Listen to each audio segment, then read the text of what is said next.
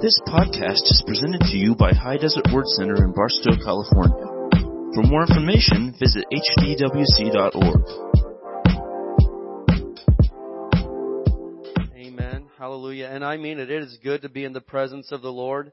And I can sense that the anointing is here in a strong way tonight. And I don't go around throwing out phrases like that. You've known me for a long time. So, but praise God. What I want to talk about tonight, it sounds kind of funny at first, but in all honesty, I'm not trying to be funny at all. When I throw the title out here, I'm really not trying to be funny. This is something that I feel the Lord gave me. In fact, I know He did. And it's going to change some people's lives. And so the title of a new series we're starting is Holy Swag. And you're like, well, what on earth is that stuff? Holy Swag. Well, what I'm talking about is this. Swag is a confidence that you can have about you. And you know, some people, well, that's your style. That guy's got swag. And you know, the world uses that in a certain sense, but I'm really not trying to be funny when I say this. Several months ago, you know, I was praying and just dealing with some stuff, and I felt the Lord talking to me about, man, come on. Have some confidence. You can come boldly into the throne of grace. You know, I heard one time Kenneth Copeland was talking about he was going through a situation and so he was in his bedroom just on his knees, bawling and squalling and begging God and oh Lord, please intervene. Oh God, if it be thy will. Oh Lord, do something. God, help in this. And he's begging and crying and spitting and all, just like some Christians do. They're throwing ashes in the air and put on burlap or whatever, like it was the days of Jonah. And God said, what are you doing? Get up. What are you doing? He's like, well, I'm storming the gates of heaven. What do you think I'm doing? And God says, why are you storming the gates of heaven? What if my throne's right there in the middle of it? And we know that heaven's 1,700 miles each direction or whatever. And you're storming. Why stop at the gates? When I said you could come boldly into the throne of grace, just come on in and let's talk. And some Christians, they're storming the gates of heaven and they're begging and pleading. And God's saying, get up. Stop that. Just come on in and let's talk about, I'm your dad.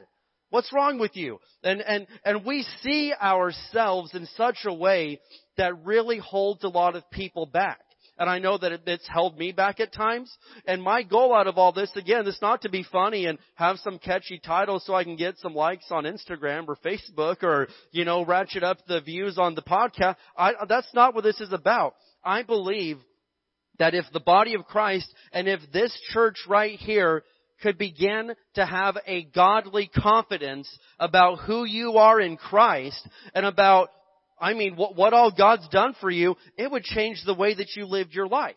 Now, and I'm serious. This isn't about pride. I want to say that because sometimes, you know, people are like, well, I don't want to be, this isn't about sinful pride. This is having the confidence that God's your dad, and every situation you walk into, every room that you walk into, you hold your head high because you belong to Jesus Christ. He's your big brother and God's your father. There is no need for you to ever walk into a situation, oh man, I know I don't deserve to be here. Yes, you do.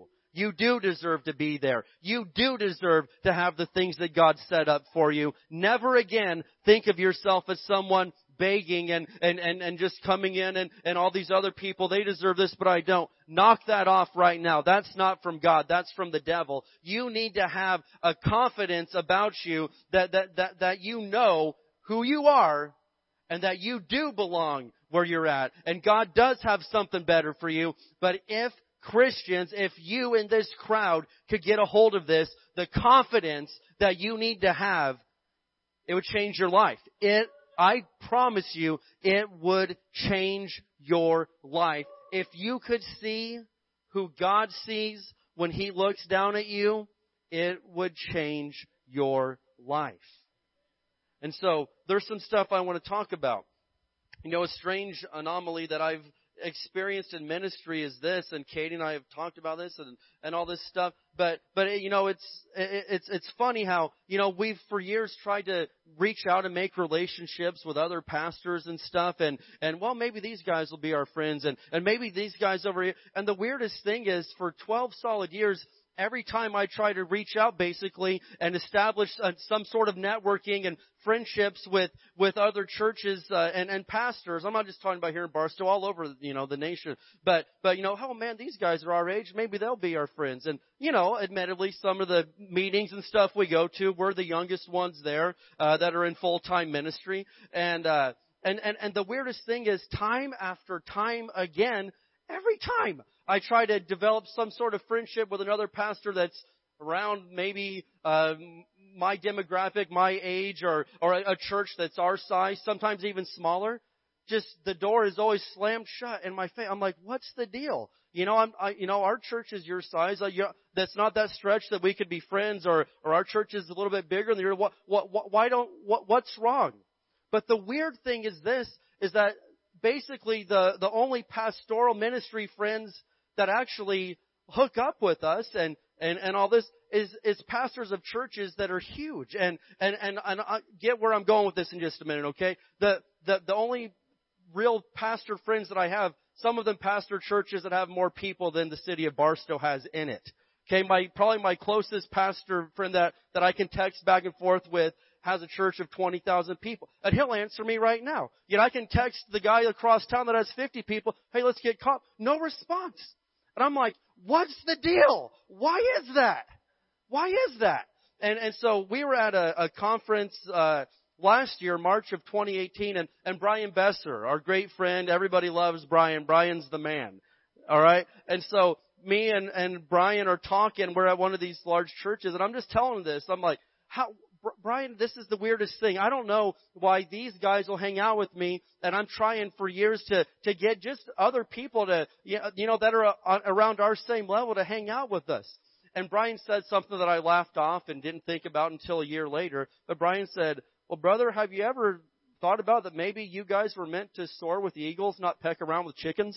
And I was like, maybe that's the truth in your life. Maybe you've been rejected because you're an eagle and you're trying to hang out with the chickens. And God said, get up there, man. You're on a higher level than that. It's not a pride thing. It's not an arrogance thing. But you need to see who you are in Christ and realize that God's got something for you. You're special. And that's not saying that everybody else isn't special, but you need to realize right now in the most holy way, you're stinking awesome. You're incredible. You're like the coolest person in Barstow, and you don't even know it. You need to understand who you are in Christ, and you need to walk into a room with your head held high and say, hey, I'm sorry, man, the king's kid just showed up. What's up? Hey, come on, somebody. My dad is the king of the world. And so again, we're not talking about pride here. I want to look at a verse here in Romans chapter 8. And again, I stress the point that this isn't supposed to be cute and funny. I know I've shared the title and people, and I get it. It is a little bit of a silly thing, but seriously, if you could get a godly confidence about you, it would change your life. It would change you. No doubt about it. And so we're going to look here at Romans chapter 8, because I'm a firm believer in the adoption that I've experienced, and hopefully you are too. But if you are truly a born-again Christian, this applies to you. Romans chapter 8, and we're going to look at verses 15 through 17. Romans chapter 8, verses 15 through 17. And man, this really does something for me. Romans 8, chapter 15. It says, so you have not received a spirit that makes you fearful slaves. I'm not some slave. Instead, you received God's Spirit when He adopted you as His own children. Now we call Him Abba Father. It says it right there. He adopted you as His own children. He's Father to us. And Dad was just saying that this morning. The rest of the world may say, well, that's God. That's God. Well, that's fine. Yes, He's God. But when you're His kid, He's Father. He's Dad. And He's not just God. He's not just the man upstairs, the big one in the sky. That's not how I see God. I see God as being my Father. And so verse 16 says, for His Spirit joins with our spirits to affirm that we are God's children. Are there any children of God in the house tonight? Verse 17. And since we are His children, we are His heirs. Some of you that's going to stick. Some of you it's going to fly over your head like a fly ball. But listen to me. Look at that. It says that we are His heirs. We're the ones that are going to receive the inheritance. His will, what He has, is being left to us. We are His heirs. In fact, together with Christ, we are heirs of God's glory. But if we're to share His glory, we must also share His suffering. And there are seasons that we go through like that. But listen to me right now. It says that we are heirs of God's glory. We are joint heirs with Christ. And so I want to look here, flip over to Galatians chapter 4. We're going to get into this in just a minute. Galatians chapter 4. Amen. Galatians chapter 4. And we're going to look at verses 4 through 7. We got to lay some groundwork here. And for those of you that will honestly get this in your hearts, I guarantee life change. Guarantee it. Those of you that can just acknowledge it with your head and then, there's not a whole lot going to be done for you. But for those that can get this in their hearts, really get the Word of God in their hearts regarding this fact that you are a daughter of God. You are a son of God. This could absolutely be the thing to totally push you through to the next level in life. Galatians 4, verses 4 through 7, it says, But when the right time came, God sent His Son, born of a woman, subject to the law. God sent Him to buy freedom for us who were slaves to the law, so that He could adopt us as His very own children. I'm not making this adoption thing up. That's the second New Testament reference that we've shown you in just 2 minutes that says we've been adopted. Get this. Get this. You have literally been adopted into the family of God. Verse 6, and because we are His children, God has sent the Spirit of His Son into our hearts, prompting us to call out, Abba, Father. That's exactly what we just read. Now you are no longer a slave, but God's own child. And since you are His child, God has made you His heir. That's, again, exactly the same thing we just read in Romans right there. And so, what is an heir? That's somebody.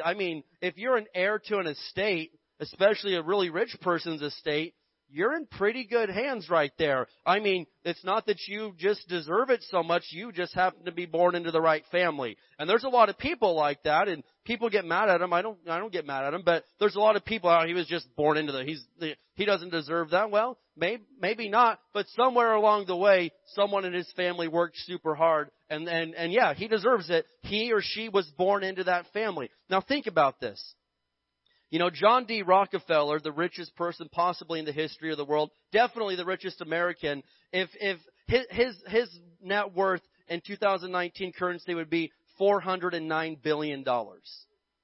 That is a lot of money. The richest person in the world right now is Jeff Bezos. He's worth $136 billion. Rockefeller quadrupled him, and this was, 100 years ago. $409 billion. And people, and to this day, the Rockefellers, they're rich because of and some of them, they never met John D. Rockefeller. They didn't have to work for it. They were just simply born into the right family. And because of that, they have a lot of benefits that not everybody else has. $409 billion. They're still feeling the effects of it to this day. Now, Rockefeller was, in my opinion, a good man. He did, you could study history and he kind of had a monopoly on the oil market. But at the same time, he was a tither. He gave money and he spent so much money on missions that they eradicated many diseases just through the medical research that he did in the name of Jesus. He was a Christian. He eradicated total diseases out of some third world nations because of the giving that he did. It's incredible. But think about this. How when everyone sits around, man, I wish I had a grandpa that was worth $409 billion. That's nice. But I have a dad that owns all the earth. I have a dad that the earth is the Lord's and the fullness thereof. My dad is a lot richer than John D. Rockefeller. My dad has a lot more resources than Donald Trump, than Bill Gates, than Jeff Bezos, than Mark Cuban, than any billionaire you could dare to imagine. My dad is worth 100 million times more than what they are. And that may all sound nice and fuzzy, but listen, it says right here, look at that right there. God has made me His heir. For those of you, I see it's clicking with some of you. Some of you, you got that, nothing's going on behind the eyes. That's fine. But I'm talking to you right now that are actually getting a hold of this.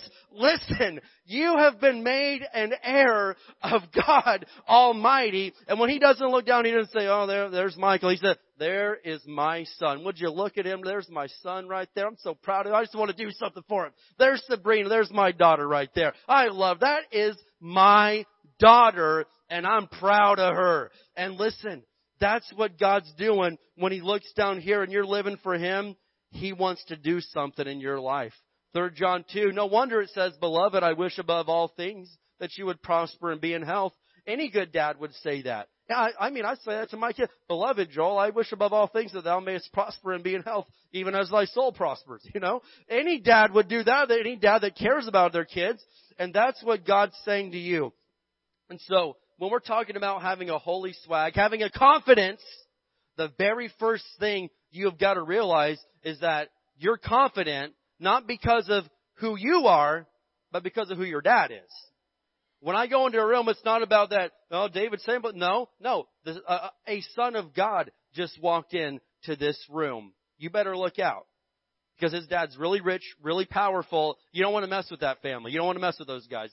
They've got a lot of resources. You don't mess with them. And I'm telling you, in the right godly way, you have got to get a hold of this in your life.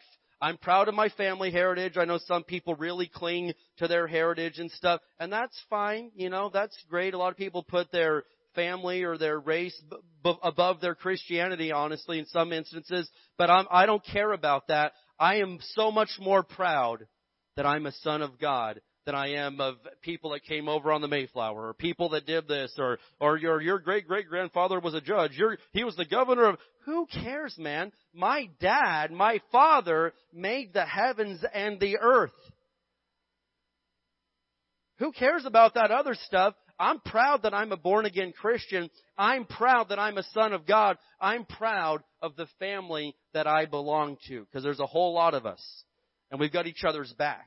And we've got a lot of resources, and you don't want to mess with us because we're the children of God. Amen. And so I want to get into the message here tonight, but I really have to lay this groundwork for you, all right? And so the first thing I'm going to say about this is when you have a holy swag, first of all, I'm just talking about godly confidence. You may want to write that down. That's not on there. But for the rest of this series, however long this goes, I have no idea.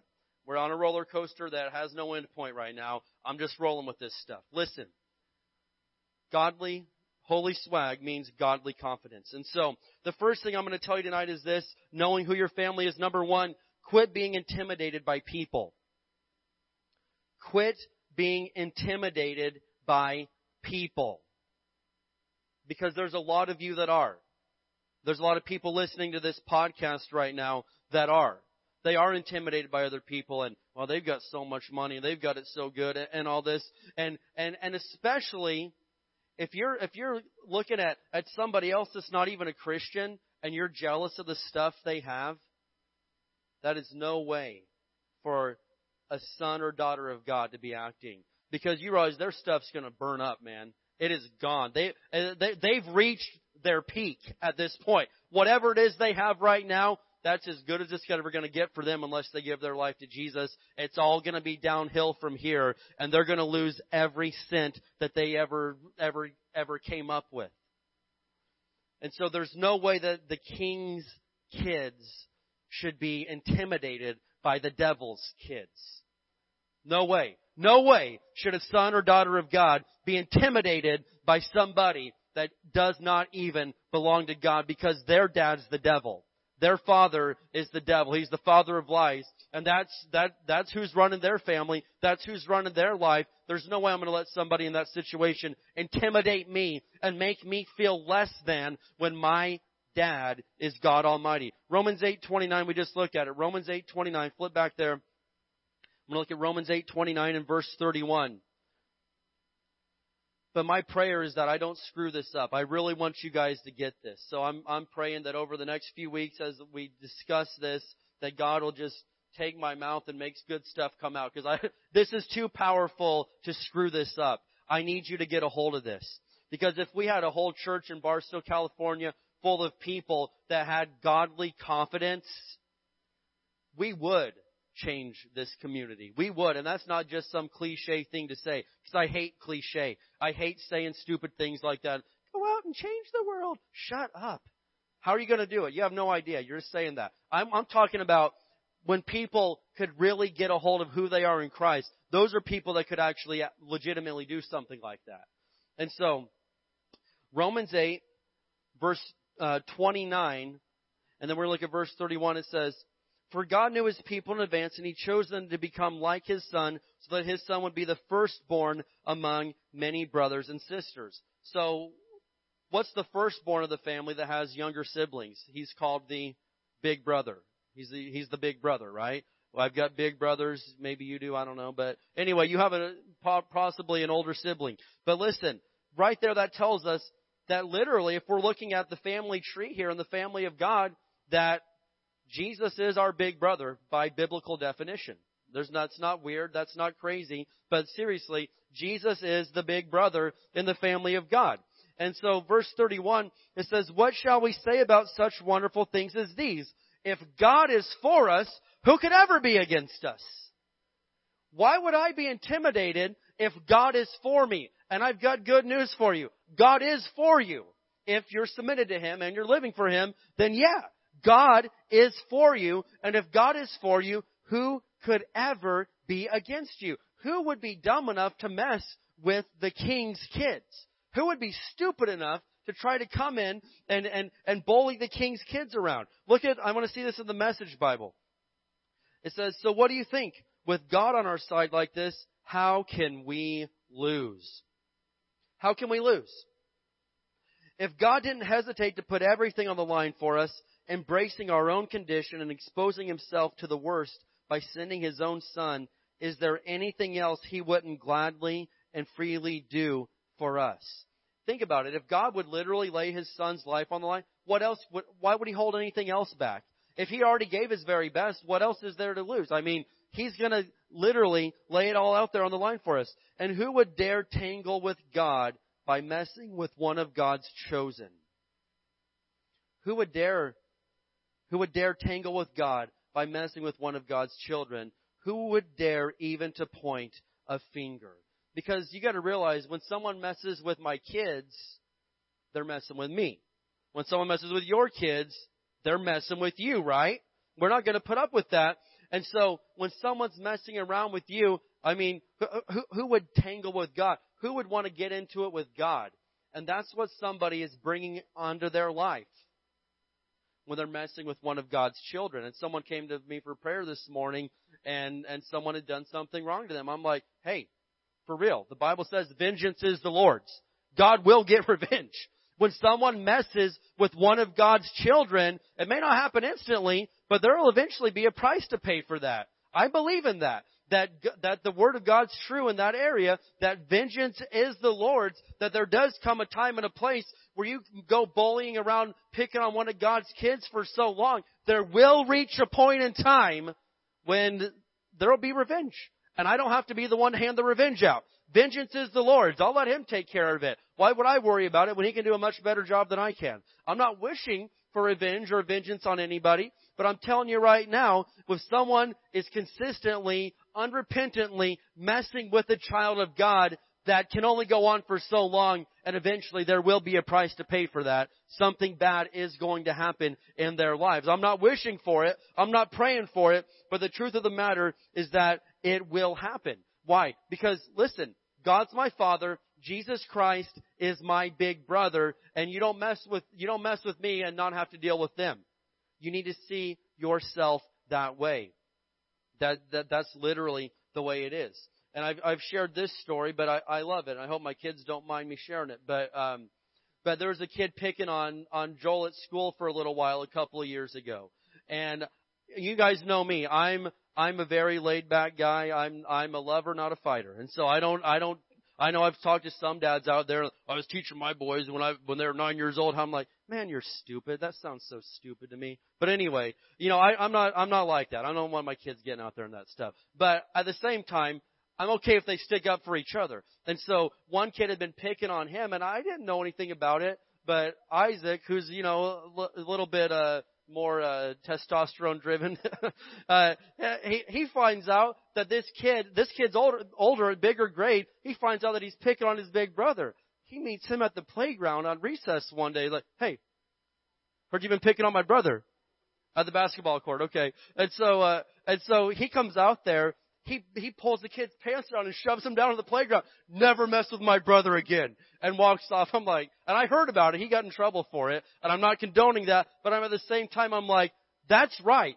In a family, we stick up for each other. In a family, if you mess with my brother, you're messing with me. If you mess with my children, you're messing with me. And there comes a point in time where something's got to happen, right? Amen? Am I right on that? Listen to me. We belong to the family of God. You have got to get that revelation in your heart. I was just thinking the other day, I'm a child of the 90s, okay? Let's throw that out there. I grew up, that was my main growing up time. And so there was this movie, from the comedian Sinbad. I don't know if any of you remember. He was really funny. He was clean too. But Sinbad, he had this movie called First Kid. Did anybody see that in the 90s, First Kid? Funny movie. It was great. So his job, Sinbad's job, he was with the Secret Service. His job was to protect the first kid, the president's son. And so, the whole movie, he takes the bullet for him. He does, and this kid goes to school, and he's always got people protecting him. The other kids are, intimidated, and he's always got, and one day the first kid, the president's son's like, I don't want you guys. And so he makes them stay away, and he ends up getting beat up. Well, it's because he shoved the protection away. But at the same time, I'm thinking, man, imagine going to school like that, and you've got 24 hours a day protection. You've got the Secret Service around you. You've got all the time. You've got bodyguards. You've got the resources all the time. And then I'm like, wait, that is how I live. That is my life. Everywhere I go, I'm surrounded by the army of heaven. I mean, it is literally like that. No, that's just the way it is. Everywhere, if I go to school, I've got my protection there. If I go to the store, I've got my protection there. Everywhere I go, I'm surrounded on every side by the army of God. So it is like that when you're one of the king's kids. He does dispatch a part of his army to take care of you. Psalm 18. One thing I always kind of laughed at growing up is, and I still do, I watched movies with my parents, and they recognize all these old people all the time. Like, oh, that's old so-and-so. He was in Gunsmoke. And oh, hey, that's so-and-so. And I always laugh, and I'm like, how do you know all these, people? I mean, they pick them out. And then we've been watching some movies lately, and I'm like, hey, Katie, that's old so-and-so from back in the day. And hey, Katie, that's her. She was in that show in the 90s. And my kids are like, what? What are you talking about? I'm like, it's coming full circle, people. It's here. It's here where it's like that. So anyway, Psalm 18 verses 1 through 3. Psalm 18 verses 1 through 3. It says, I love you, Lord. You are my strength. And when you quit trying to be your own strength, life's going to get a whole lot easier. But David, as strong as he was, says, Lord, you're my strength. The Lord is my rock, my fortress, and my Savior. My God is my rock in whom I find protection. He is my shield, the power that saves me, and my place of safety. I called on the Lord who is worthy of praise, and He saved me from my enemies. I can read stuff like that all day long and never get tired of it. I love the book of Psalms because one of my favorite words in the Bible is fortress.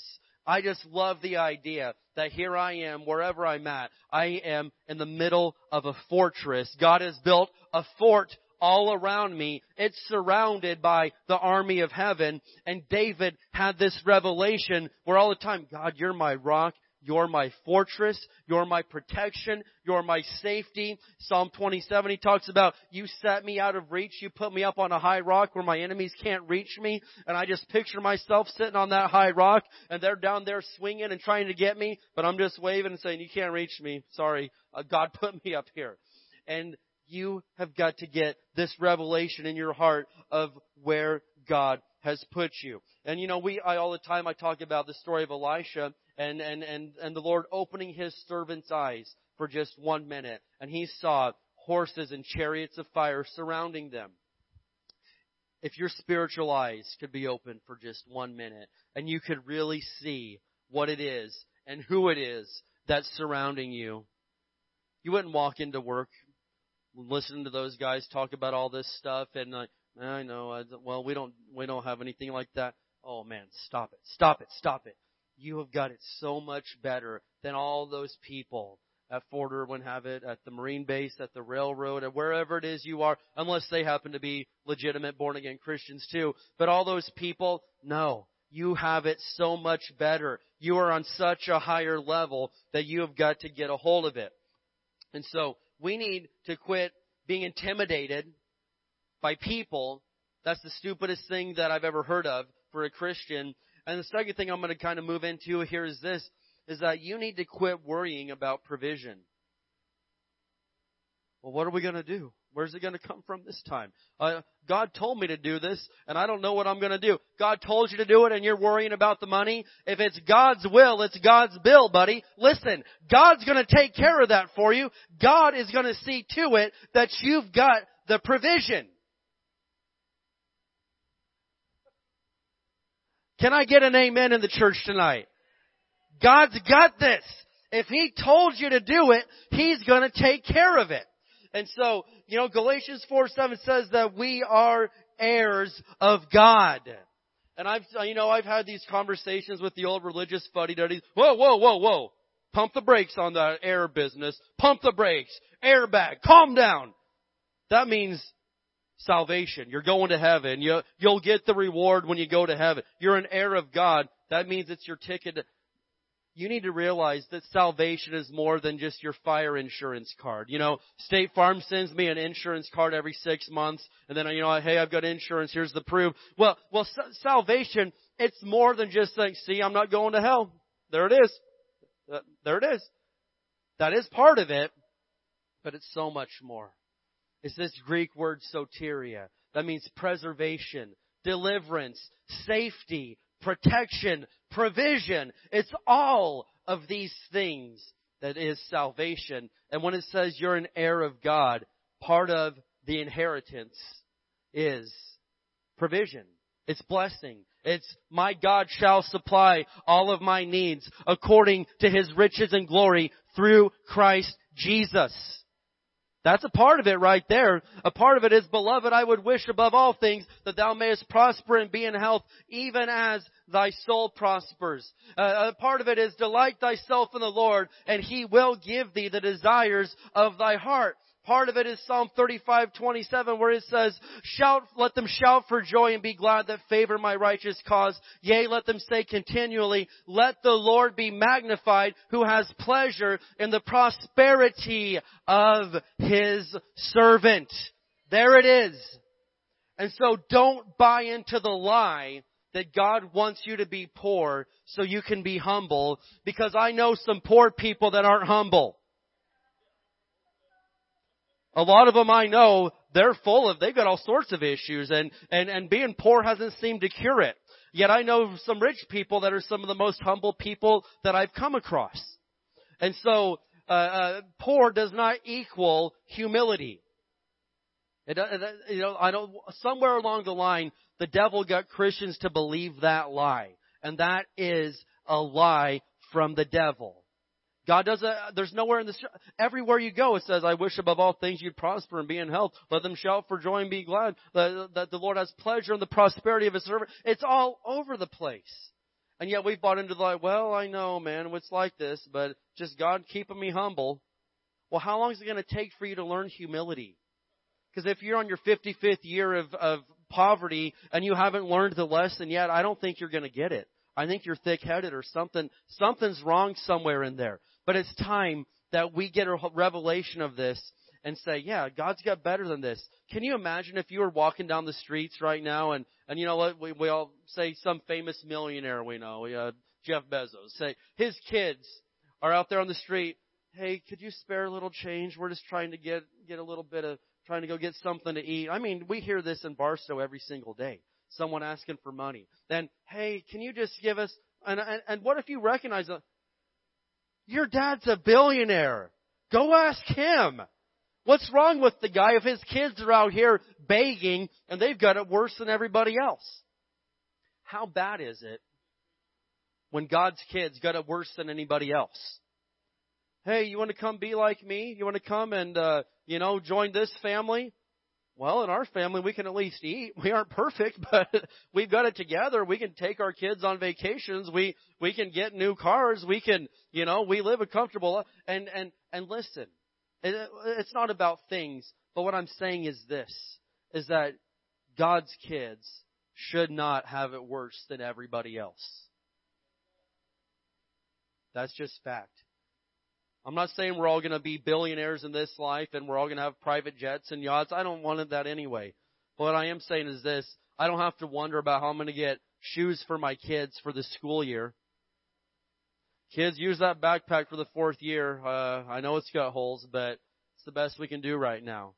That's not the best God can do. He's got better than that. My kids don't have to be the ones with, they sent them home today because their school requires a uniform and they've got holes in them. They sent the kids. So it doesn't have to be like that. That's shameful. And that's not putting down on anybody, but God's got better than that for His kids. God's got better. And it's time that you get that revelation. And so when you do have that revelation, you're going to quit worrying about, well, where's it going to come from? Psalm 37, verse 25. No, I was just talking about this. Psalm 37. Are you getting anything tonight? I'm praying to God that this clicks with somebody in here. Psalm 37.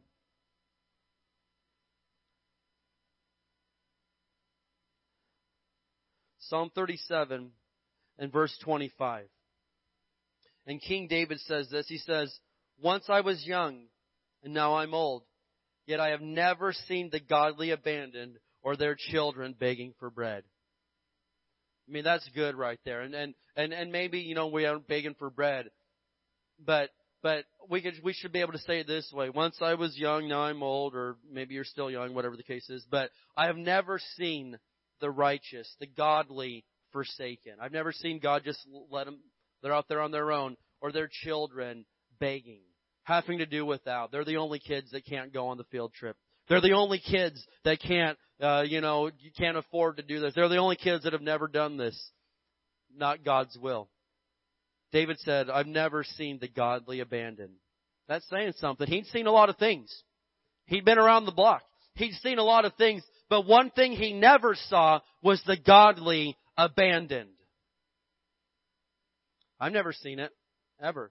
I mean, I've been to other countries. I've been over the world, and I've seen a lot of people abandoned and left on their own, but I've never seen the actual godly abandoned.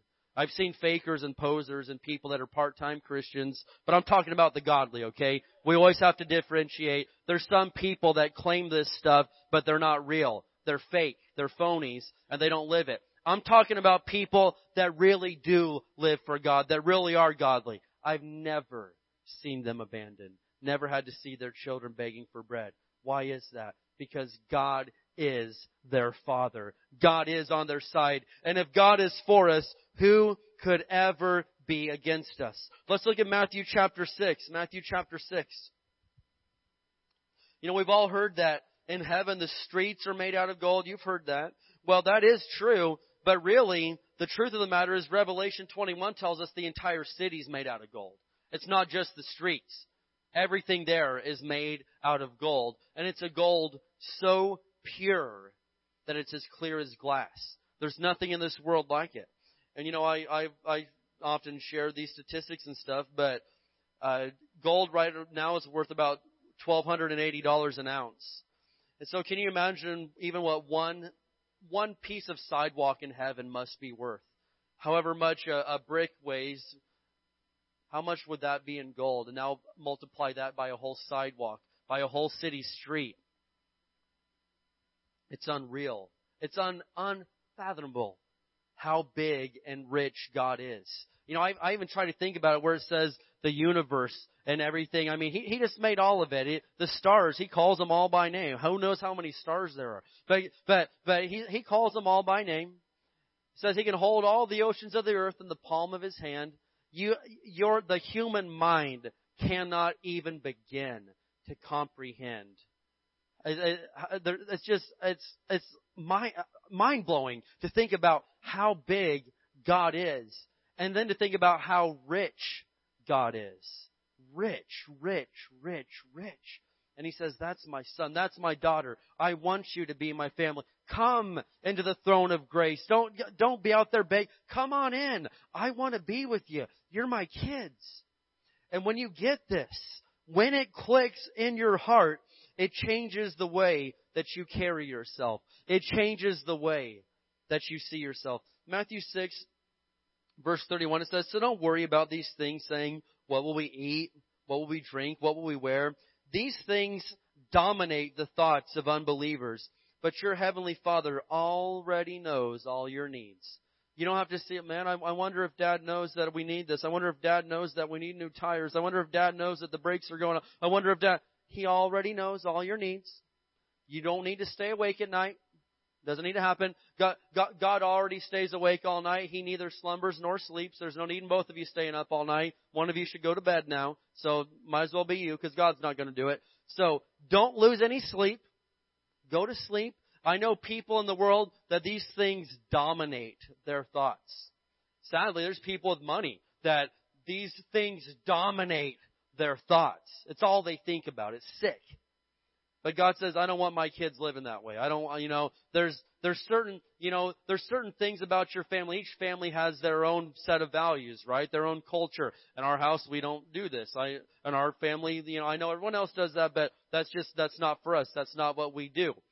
And in God's family, there should be a certain set of values and just a culture where we all get it. God says, these things dominate the thoughts of unbelievers. But your Heavenly Father already knows everything you need.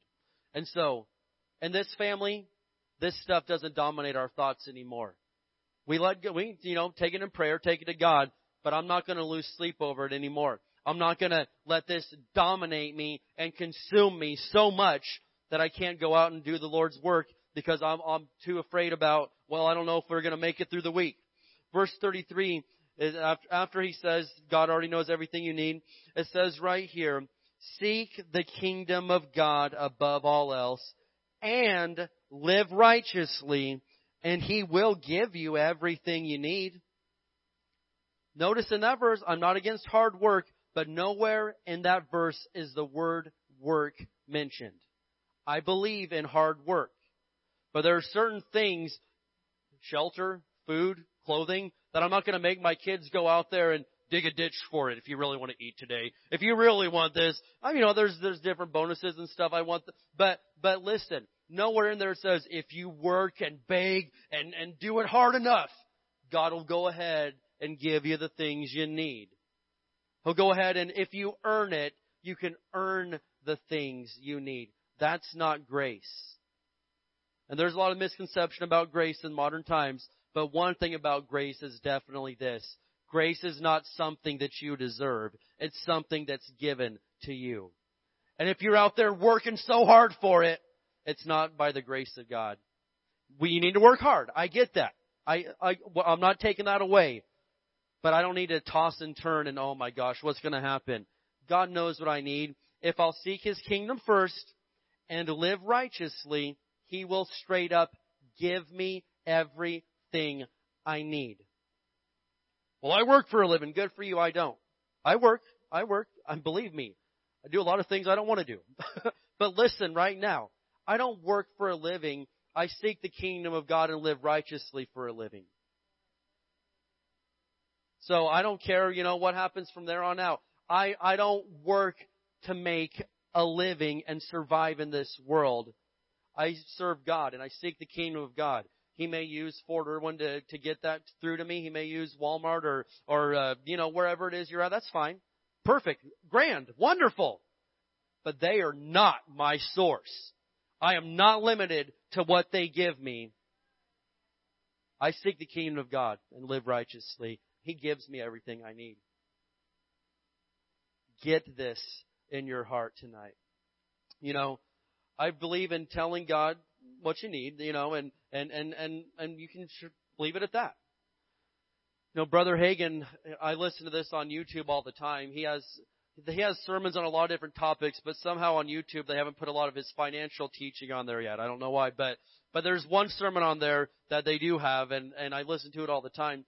And he talks about he got to a place in life and in ministry where then we're talking about in the 40s, okay? But he needed $150 a week. That was just to make it, okay? Like he had to have $150 a week. And so he did he worked and scraped and saved and just barely, and usually didn't even get it. Then he started telling God, here's what I need. I need $150 a week. You know that. And so I'm putting it in your hands. I'll go out and work. I'll do my thing. He's preaching all the time and traveling. Here's what I need. I claim that $150 a week right now in the name of Jesus. Left it at that. He didn't every single day, God, it's me again. Please bring it in. He just left it at that. And it just started coming in every week, just without fail, every single week, usually more than that, when he put it in God's hands. And so I'm like, man, if that'll work for him, hey, God's no respecter of persons. God has no favorites that'll work for me. And so if I'm in a situation, I'll tell God what I need. Amen? And I leave it at that. But I don't sit there begging and clawing and scratching. But God, I've done really good. I've done this, and this year. And I did this, and this that year. That's you trying to earn the favor of God on your own good works. That's not how it works. It's the grace of God. And so I remember a couple years ago, I needed $300 like by Tuesday morning. And it was legit. I needed it. And so I told God, hey, Lord, you know my need. I need $300. I call it in. I need it by Tuesday. And so Sunday night church, someone comes up to me, hey, God told me to give you something. And this person, listen, we had a good membership class yesterday. I got a lot of good time with Doug and Alexis. They're our two newest members. Let's give them a hand right here. But we were talking about sometimes God uses knuckleheads or people like that aren't perfect. This dude is a real knucklehead. I'm shocked that God used him, but if God could use a donkey in the Old Testament, God could use, some person like that. Anyway, so this guy's like, God told me to give you something, and is there a need you have? I'm like, yeah, there is. I mean, I don't go out and broadcast my needs. I tell God. I don't tell anybody else. And so he's like, well, God gave me a specific amount. Can you tell me the exact amount of what God, of what you need? And so if I need to adjust what God told me, I'm like, no, I know what I need. You do what God told you to do. And if it's right, it's right. And we'll know you heard God. So he's like, okay. Well, he shows up at my house after church and he's like, God told me to give you $300. And he laid $300. I was like, that's exactly it. Bingo. God bless you. Love you. Go home. I got to get the kids to bed. No, I didn't do that. But at the same time, I'm telling you that God knows your needs. If he needs to talk to some knucklehead to come and get it to you, God can use knuckleheads. If at one time the disciples needed to pay their taxes and Jesus said, go down there to the lake, catch a fish, and the first fish that you pull out, it's going to have money in its mouth. Go pay mine while you're at it, while you're down there too. And so Peter and the boys catch a fish, and then they open it. Hey, there's money. Thank you, fish. If God can use a fish, if God can use a donkey, God can use some of these people around here. God can use anything that he wants to use. It doesn't matter. God can make it happen. Don't tell him out. Let him be God. You do your part. But quit trying to be God. Let him be the one to do it. Amen? And so if I seek the kingdom of God above all else and live righteously, he'll give me what I need. And the last point is this. Quit being afraid of your future. Quit being afraid of your future. You need to quit being intimidated by people. You need to quit worrying about provision. And I'm saying you need to quit being afraid of your future. I want to look at Isaiah 65. Isaiah 65. Now, in the book of Isaiah, the people of Israel found themselves in a nightmare scenario. They disobeyed God, and they turned to worshiping idols instead of their Father. And that's sad, but a lot of people do that today. They seek other things above the kingdom of God and make other things an idol. A whole lot of the time, it's money. A whole lot of the time, people they put money above God. And, I always just kind of to test myself and test people. I'll throw it out there. Just for instance, our attitude in how we serve at church. What would I do a better job watching those babies upstairs if I was getting paid for it? Or is my attitude, they're lucky I'm not even getting paid for this. I'm volunteering. Oh, what a bad attitude. Oh, God, we don't need that. Or I'm not even going to show it. I'm not getting paid for it anyway. Oh, man. Check your heart. Check your heart. Check your heart. That's wrong. That's wrong. You're starting to value money, nasty money, over God and His house. Oh, dear God, no. That should never be the attitude of a kid. Well, of God, one of God's kids. When we serve, we volunteer, we do stuff, but I give God 100%, whether I'm getting paid for it or not. You mean to tell me that you'd give more to the Marine base putting screws into a tank because they're paying you $20 an hour than you would to God Almighty, who didn't pay $20 for you? He gave His Son, Jesus Christ. And I'm going to give them more of my effort, more of my best, because they're cutting me a check. I'm just throwing that out there. That's not the point of this sermon. But the children of Israel, they began worshiping idols. The Assyrians came and destroyed Israel, conquered them. They scattered. It was a bad nightmare of a scenario. But despite all of their mistakes, God still loved them and said, hey, if you come back to me, I'll give you a good future all over again. And sometimes we've really blown it. We've put other things before God. We've been scattered. The Assyrians have come and conquered us. But God says, you know what? I wish you hadn't done that. But guess what? If you'll just come back, we'll start from scratch. I'll give you a whole brand new future all over again. And so here we are, Isaiah 65, starting at verse 23. Here's what God's saying. If you'll serve Him, it says, they will not work in vain. That's good right there. They will not work in vain, and their children will not be doomed to misfortune, for they are people blessed by the Lord, and their children too will be blessed. He's saying this to a bunch of people that had backstabbed Him. A bunch of people that had turned their backs on Him. He's like, you come back to me, it's okay. You're not going to work in vain. I'm going to bless your children. Your children are not doomed to misfortune. Verse 24, it says, I will answer them before they even call to me. While they are still talking about their needs, I'll go ahead and answer their prayers. So that's to people in the Old Testament that had turned their back and backstabbed God and been two-faced towards Him. He's like, you come back to me, I've got this. I want you back. I'm not mad. Just come on back and I'll do this for you. How much more so for the children of God that are living for Him, that are living righteously in 2019? What's God gonna do for you? And so I'm bringing it all down to this. It's all boiling down to this. I'm gonna go ahead and bring it in for a landing right here. But listen to me. You have to get the realization that you're not just like everybody else. Your dad is the king of the world. Your dad owns all this stuff. You have an upper hand. You have an advantage. You don't belong, I belong to the Rockefeller family. I belong to the Bezos family. I belong to the Trump family. Whatever. I'm talking about you belong to the family of God. Don't you dare walk in there with your head held low. Don't you dare think that all those people are better than you. Don't you dare have an inferiority complex about you. And we're not, this isn't prideful. You are in a better position than them. You have a better family than they do. And overall, in a holy way, you're better than they are. I'm just being real. You're better than they are because you're a child of God. You're a daughter of God. You're a son of God. You walk into that room with your head held high, and we're not being boastful, but you are something special, dude. You are someone awesome. They're the ones that should be wanting to get into your circle of friends. They're the ones that should want to be around you. But quit begging. Quit trying to beat doors down. If they don't want you, that's fine. It's their loss, not yours. Listen to me now. You're a child of God. Get that in your head. And we'll talk more about this later, but there's no use in talking anymore until you get this in your heart. You are in the family of God. Jesus is your big brother, and God is the Father.